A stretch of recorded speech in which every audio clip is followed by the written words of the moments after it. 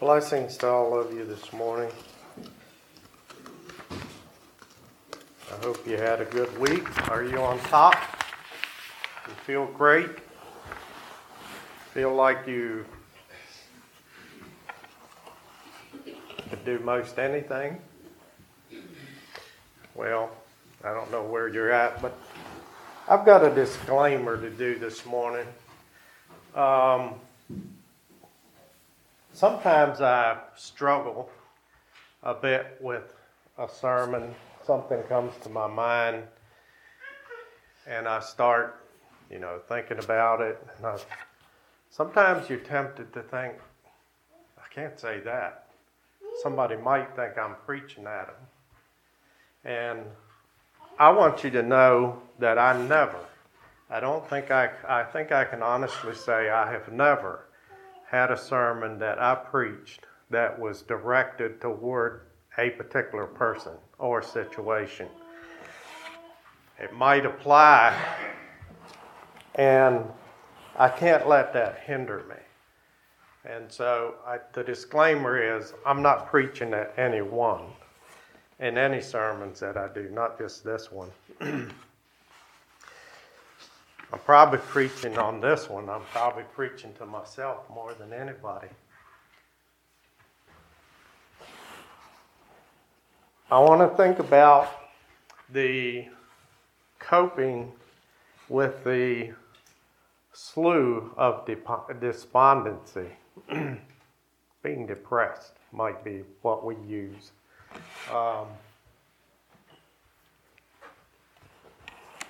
In John Bunyan's classic allegory of the Christian life, the Pilgrim's Progress followed the hero Christian and a companion that was with him on his tremendous journey from the city of destruction to the heavenly destination, the celestial city, celestial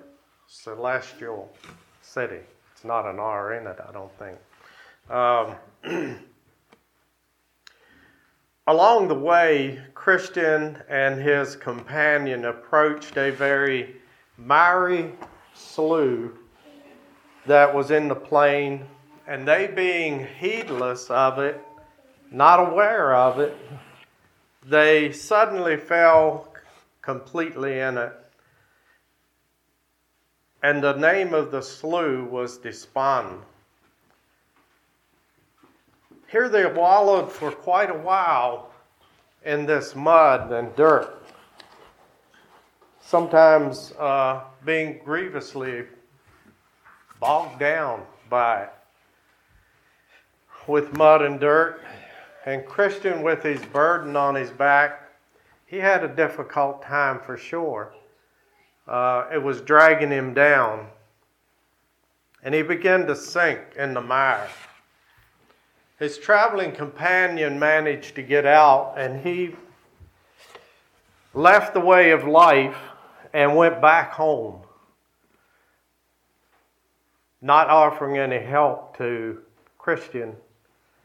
And so he was left there to struggle alone in the miry, muddy hole, until a man named Help came along, which depicts the Holy Spirit, and he pulls him free from his despondency pit and sets him on solid ground. How true to real life, no matter how hard we try sometimes, spiritually mature,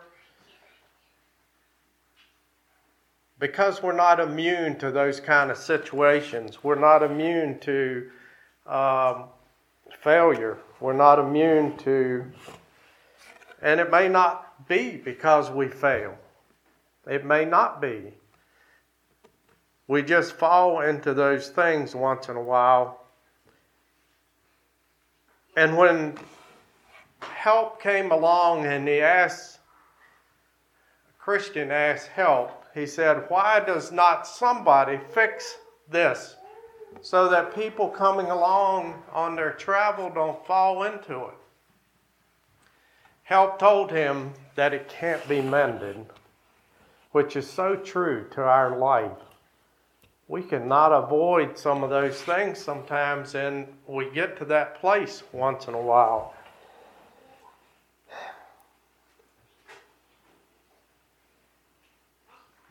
We consider Moses, the leader of Israel. Thousands of people he led. Tremendous work he did. And yet he, just told God in Numbers 11, I think it is. He asked God to kill him. Just take me out. I've had enough. People don't want to listen to me. And we could go back there and look at that. I'm not going to. But then we also look at Paul, the great apostle. He confesses in 1 Corinthians 1:8, he despaired of life because things were rough. Things were hard. Life was threatening. And he said, we just despaired of life even while he was ministering there in Asia. Then we have Elijah, which I'm going to look at today and follow his life a little bit. He was a rugged prophet. This is in 1 Kings 18, if you want to begin to turn to that. I would like to draw some helps and thoughts from who, after triumphing over Baal on Mount Carmel, ran away, curled up under a juniper tree, waiting to die. How can this happen to such exemplary saints of God? How does it happen to you and me? Now maybe you're always on top, and I'm glad for you, but I'm not. Which I'll talk about a little later. But I want to follow Elijah's life a bit and think about him and what may have caused him to go down. But then I want to also look at God's compassionate way of ministering to him. And I think we can learn from both. That maybe will help us as we journey in our life from the city of destruction to the celestial city. We're all on a journey, and we all want to get there.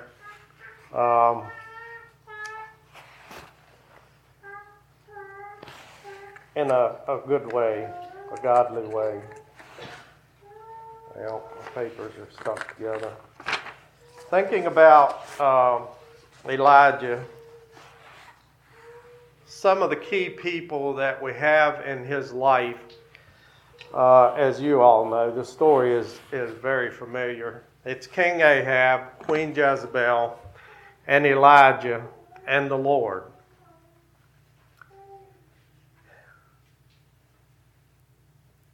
We ache with Elijah and anyone who is discouraged, that you just want to move to heaven's release. We really do feel bad for people like that. We want to help them. I hope we do. I think all of us, as I've said, I think we've been there at some point, or you will be at some point in your life. And it's discouragement is so not good for us, but it happens. So let's examine Elijah's journey a little bit down and the way he got back out. I want to go to 1 Kings 18. And I don't think I'm going to read this necessarily.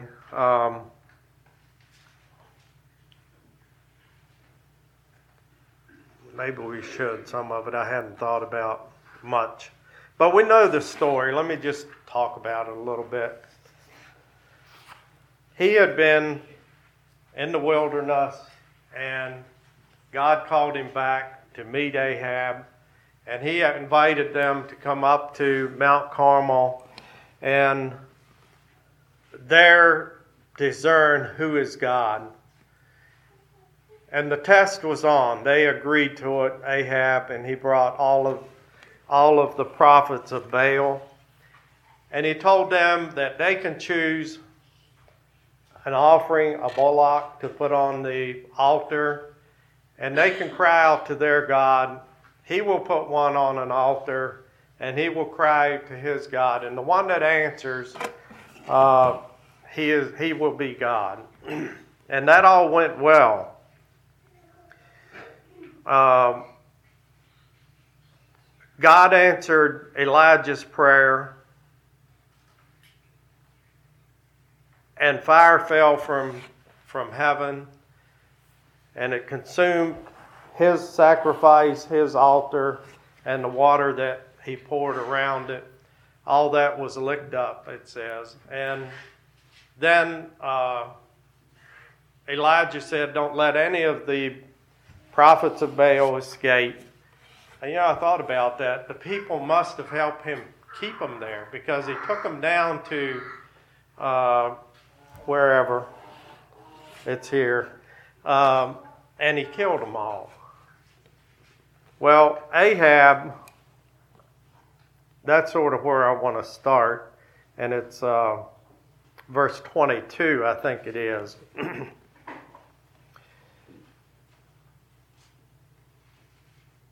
No, that's not the one I want. It's 1 Kings 19.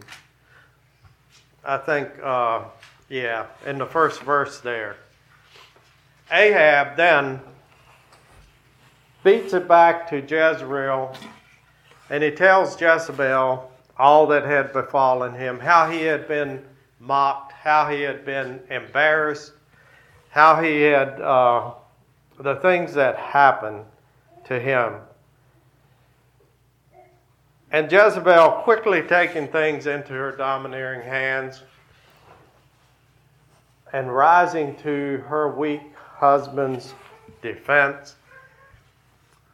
Verse 2 of chapter 19. Then Jezebel sent messengers unto Elijah, saying, so let the gods do to me, and more also, if I make not thy life as the life of one of them by tomorrow about this time. Now, I think the first step down for Elijah was that he didn't think clearly. He didn't think rationally, really. Jezebel said this to him, and when he saw that, it says in verse 3, when he heard what Jezebel said, it was brought to him. He arose and went for his life and came to Beersheba, which belongeth to Judah, and left his servant there.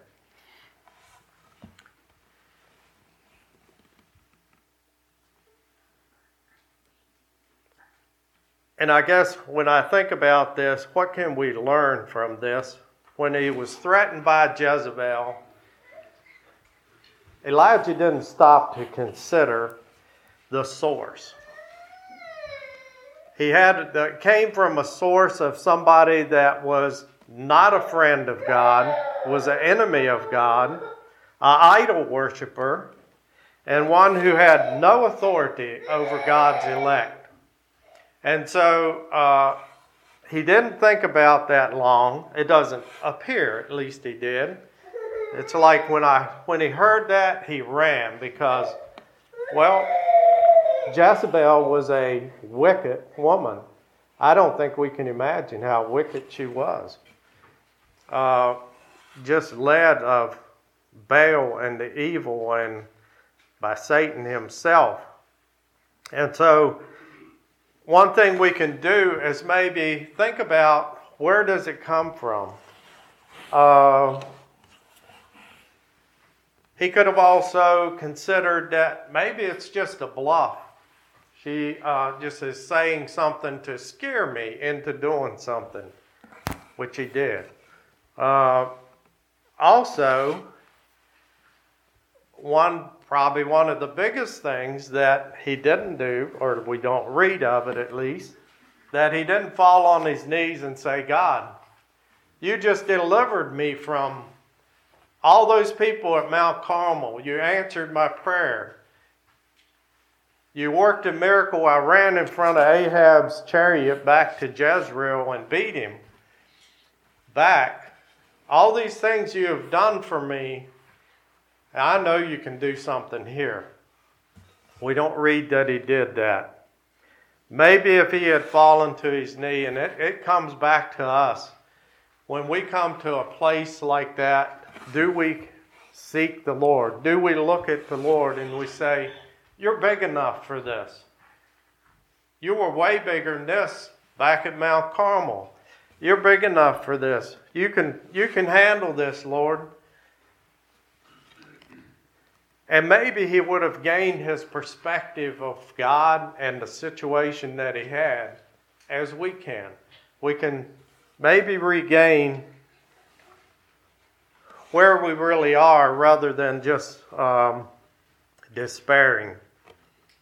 How often do we look at our circumstances, the things that we encounter in life, and we say, there's no way, I just can't go through this again.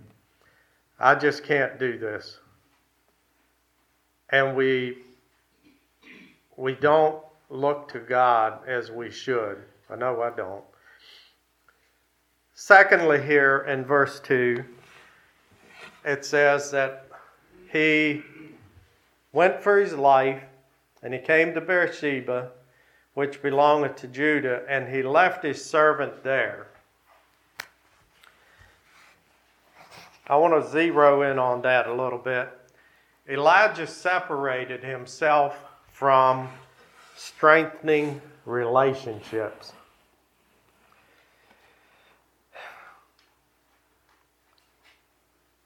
Although Elijah kept his servant with him until Beersheba, he went into the wilderness alone.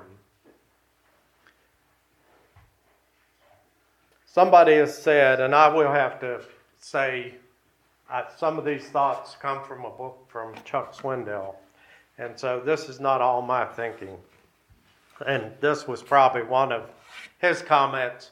Most people under the juniper tree are alone.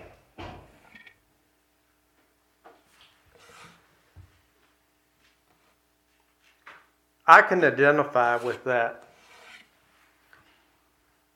When I get down, all I want to do is go out to my shop, work on the motor,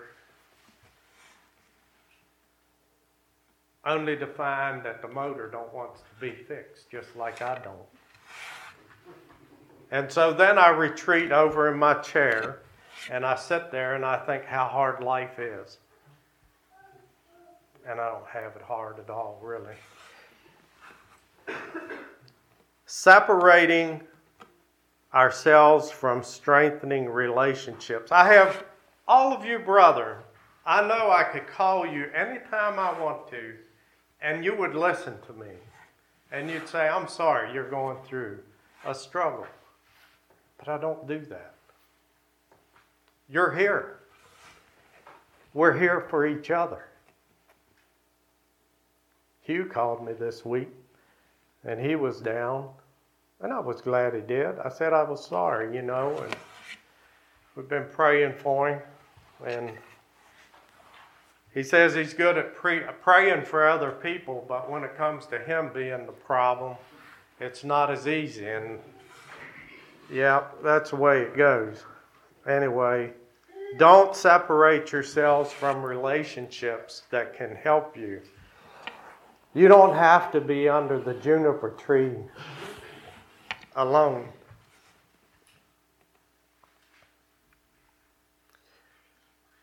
Turn to Ecclesiastes 4. This sort of fits in here. I think there's a lot of things we could take from this.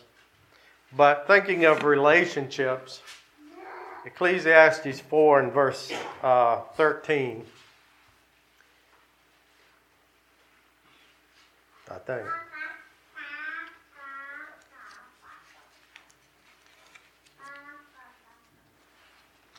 Let me look here.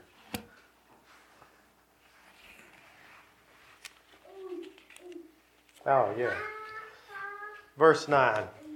2 are better than one because they have good reward for their labor. For if they fall, the one will lift up his fellow. But woe unto him that is alone when he falleth, for he hath not another to help him up. Again, if 2 lie together, they have heat. But how can one be warmed alone? And if one prevail against him, 2 shall withstand him. And a threefold cord is not quickly broken. We often use this in a wedding, and it fits real well, yes. But I think it also fits here. And that last sentence there jumped out at me, or phrase. A threefold cord cannot easily be broken. Between you and me, my brother, and God, we can win. We can be okay. We can come out of that despondent feeling.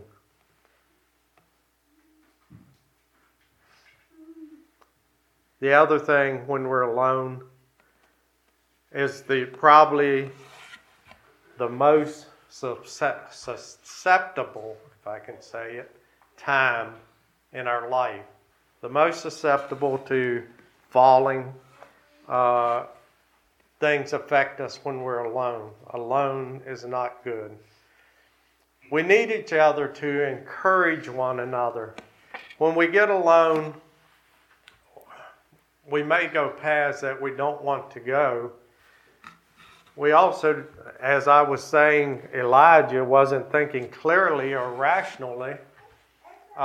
Maybe Jezebel wasn't a threat to him at all.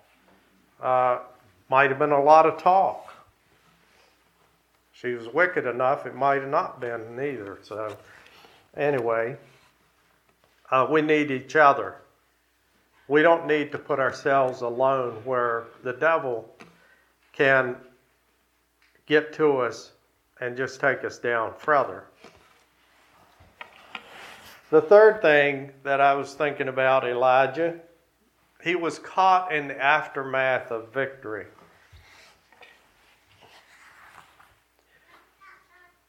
In great victories, after we have had much effort, much time we have spent with it, and results that we had were good, either in our own life or maybe in many other situations, it turns good and it becomes complete. And we feel like, now what? We accomplished that. So where do we go from here? How can I be useful somewhere else? And maybe that's some of what Elijah struggled with. I mean, he ran for his life. Now he was by himself out there in the wilderness. And maybe he wondered, now what? I've accomplished Mount Carmel. Jezebel's after my life. And now I'm out here in the wilderness. Now what am I going to do? And we fall into a feeling of being left out. And that is another point I think about. If we get to the place that we are depressed, I'm going to use depressed, despondency, that's a good word too, but I think we understand maybe depressed better. And we don't come to church. I don't feel like going to church. I'm just going to stay at home today. We're going to soon feel out of it very much. You don't correspond or communicate with the sisters, you as sisters and us as brothers, or both. Where are you going to get your encouragement? Where are we going to be lifted up, encouraged, helped. And so, yes, there are times that we have victories, and maybe it could be that Elijah felt, now what, Lord?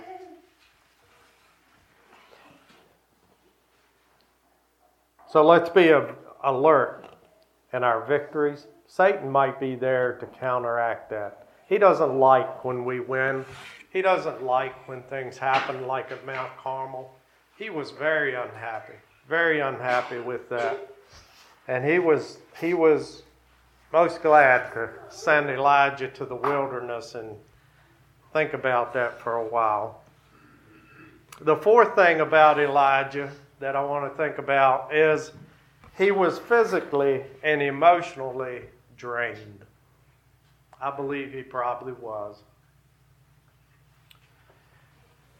The last few years of Elijah's life before that, he had been full speed ahead. He had confronted Ahab and told him it wasn't going to rain for 3 years, or 3.5, whatever it was. And then God told him to go and be by the brook Cherith. And he spent a lot of time there, and so he was busy working with this, thinking about it. And then he was called to come back to Ahab and meet with him. And all this happened. And so then the last years, or let's say the few years in Elijah's life there before Mount Carmel, he was engaged. However, he had a lot of time to sit and think about things. But then he comes back, and the last few days before Mount Carmel, he was totally engaged. It was ours, and he was intense. I can only imagine how you would feel if you were there. And we talked about it a little bit in our Sunday school. I believe God led him up there to Mount Carmel. I know he did. But he had to be engaged. And he put the test before him. Did he worry about whether God was going to follow through with it? Did he worry about, is it going to work? I don't know if he did or not. I hope not. But we do sometimes. That's what we talked about in our Sunday school lesson a little bit. Some comments were made how we sometimes put God to the test in front of people that don't know God or don't really claim to, whatever, you know what I'm talking about. And you put a test there and you say, wow, I hope God comes through. Please, God, answer this prayer, or I'm going to be stuck and look like a fool. And God comes through. And he did in Elijah's. I don't know how he felt, but he was probably high on adrenaline, I want to say. Maybe he was. It had to happen. It had to go. He was intense. He was there to make things do. And I'm not minimizing the power of God that was involved there. It certainly was. The power of God was working. But suddenly, it was all done. God had showed himself strong, and the people said, God, he is God. The God of Elijah, he is God. God slayed the prophets of Baal. And then he did run for his life. And so he was emotionally and physically drained. And we can get ourselves that way. Many of you don't know, but John and Danny Martin came to my rescue. Back when did you get ordained, John? What year? 12. Well, about that time, my family was trying to tell me that I'm too busy, whatever. And I didn't see it. I honestly didn't see it. And when John and Danny Martin were ordained, and my schedule became less, a lot less, I said, man, I see it now.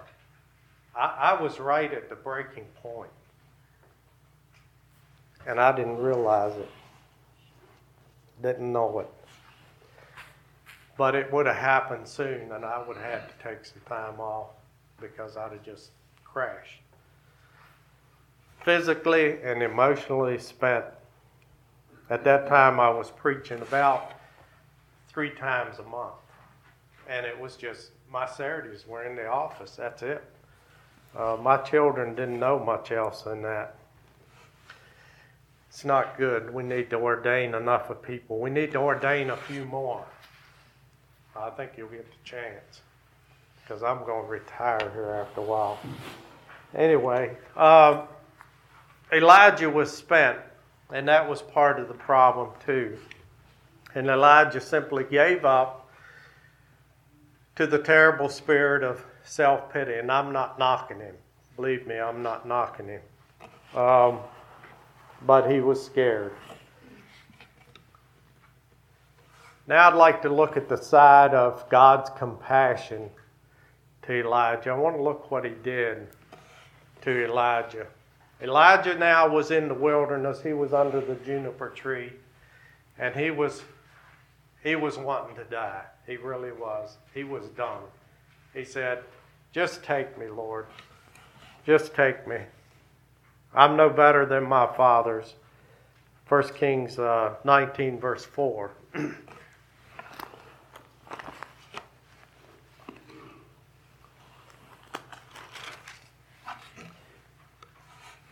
But he himself went a day's journey. This was after he left his servant in Beersheba.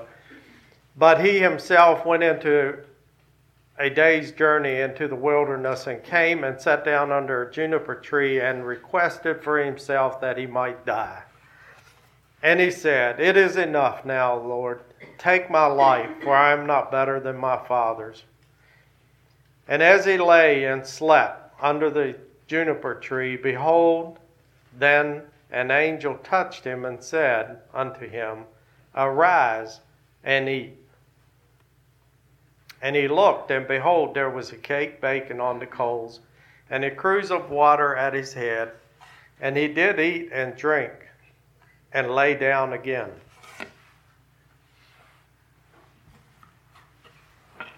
Here's what I want to think about. How we can maybe help somebody that calls you and says, I'm having a terribly tough time. Sometimes we don't know what to say, do we?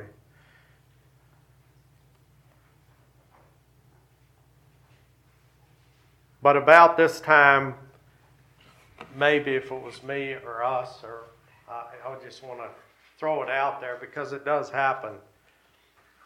About this time, we are talking to Elijah, and we want to just shake him and say, come on, Elijah. We just sort of lose patience, and we want to shake him and say, it's not so bad. It's not as bad as you think it is. Just pull it together. You'll be okay. I'll pray for you. Yeah, Mark, hang in there. You'll be okay. Maybe we even said to our friends, it's just a bad attitude. He'll get over it. God didn't do that. He was compassionate, very compassionate.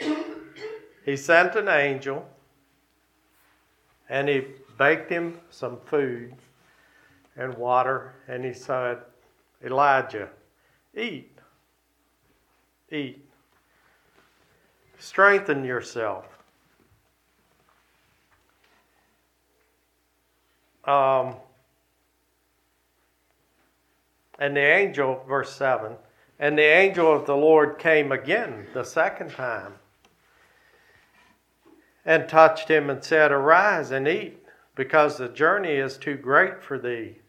And he arose and did eat and drink, and he went in the strength of that meat 40 days and 40 nights unto Horeb, the mount of God.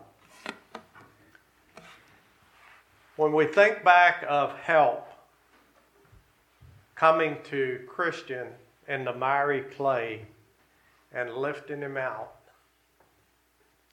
having compassion on him, that's what God did to Elijah.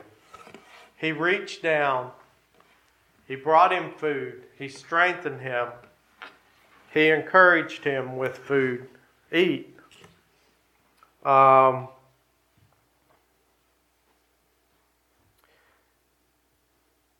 Just like help Christian, his companion wasn't much help to him. He ran, went the other way. But God gently picked up Elijah and set him on his feet again, and he allowed him to rest. He allowed him to refresh himself. Physical needs are real. And we find that this was the first course of action that God took toward Elijah. He came to him the second time. And he said, when you think about it, coming the second time, and he said, Elijah, eat, strengthen yourself. You need it. He didn't have a sermon for him. He didn't question his feelings. He didn't say any of that. He didn't compare him to others, less fortunate. And as I thought about that, I thought the angel, maybe Jesus, I don't know who it was. He could have said, look, he hadn't then hung on the cross. But he was going to the cross. Think of me. Think what happened to me. You don't have it so bad. No, he didn't compare him with anybody else. Less fortunate. He didn't shame him. He didn't say anything about why he's there. Well, he did ask. I guess that was at the cave. He asked him, why are you here? Or what are you doing here? But he didn't shame him. God just let him be human. And he met him at the level he needed to be met. And he took care of his needs. We can learn from that. We're, at least in my mind sometimes, I'm way too quick to think, why is that person acting like that? Instead of compassion and trying to help him. He just let him be human and met his need there, told him to eat. There's nothing wrong with doing something completely purposeless. What I'm saying is it's nothing wrong with us getting out and just getting away from everything. Jesus also told his disciples to go and refresh ourselves. In fact, we need to do that sometimes. There's nothing wrong with that. Find some rest. Communicate with God, maybe on a deeper base, and put all the other stuff behind us.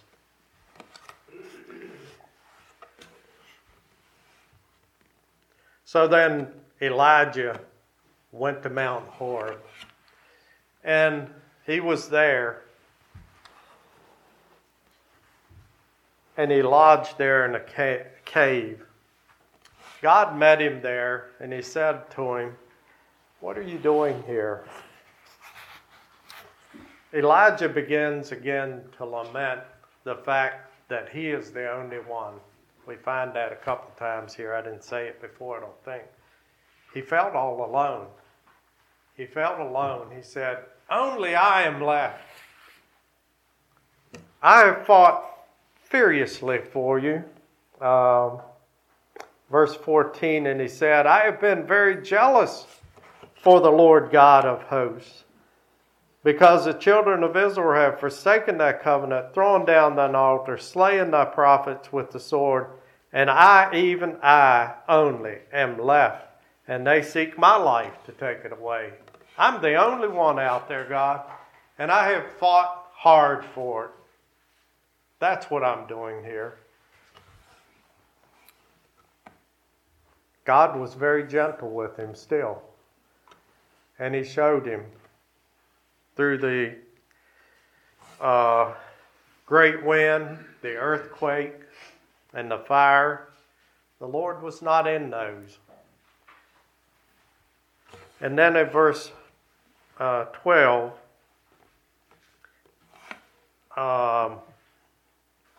it says, and after the fire, a still small voice. And it was so when Elijah heard it, that he wrapped his face in his mantle, and went out and stood at the entering of the cave. And behold, there came a voice to him and said, What dost thou here, Elijah? And then he told him why, and he felt alone. And the Lord said unto him in verse 15, Go return thy way to the wilderness of Damascus, and when thou comest, anoint Hazael to be king over Syria. Here he gives him some instructions to go back and work for him again and anoint some of these people. He was giving him a picture of what was going to happen in the future. But along with that, he gave him Elisha. And Elisha became his friend, and he walked with him the rest of his life, of Elijah's life. They were together. God not only brought him back compassionately to himself and his work, but he also gave him a friend to walk with him, to be with him. He wasn't by himself, and God had told him, You're not by yourself. I have 700. Was it 700? 1,000 that he had reserved for him. You're not alone, Elijah. You're not alone in either. We have God. We have each other. Yes, we're going to get down sometimes. And yes, I might go sit in my chair again, but let's try to help each other. And we can do that by listening beneath the words. I'm not real good at it, but I was taught that. Listen beneath the words. People will say things that if you listen beneath those words, they will give you a hint of what they're feeling. And if we're ask God to give us a spirit that would understand, we might be able to help somebody. We understand that they're not really coming out and saying what's bothering them, but we get an idea beneath those words. We don't need to mire in the clay, mire down. God bless you as you go from here. Let's help each other. Let's encourage each other. Shall we have a song?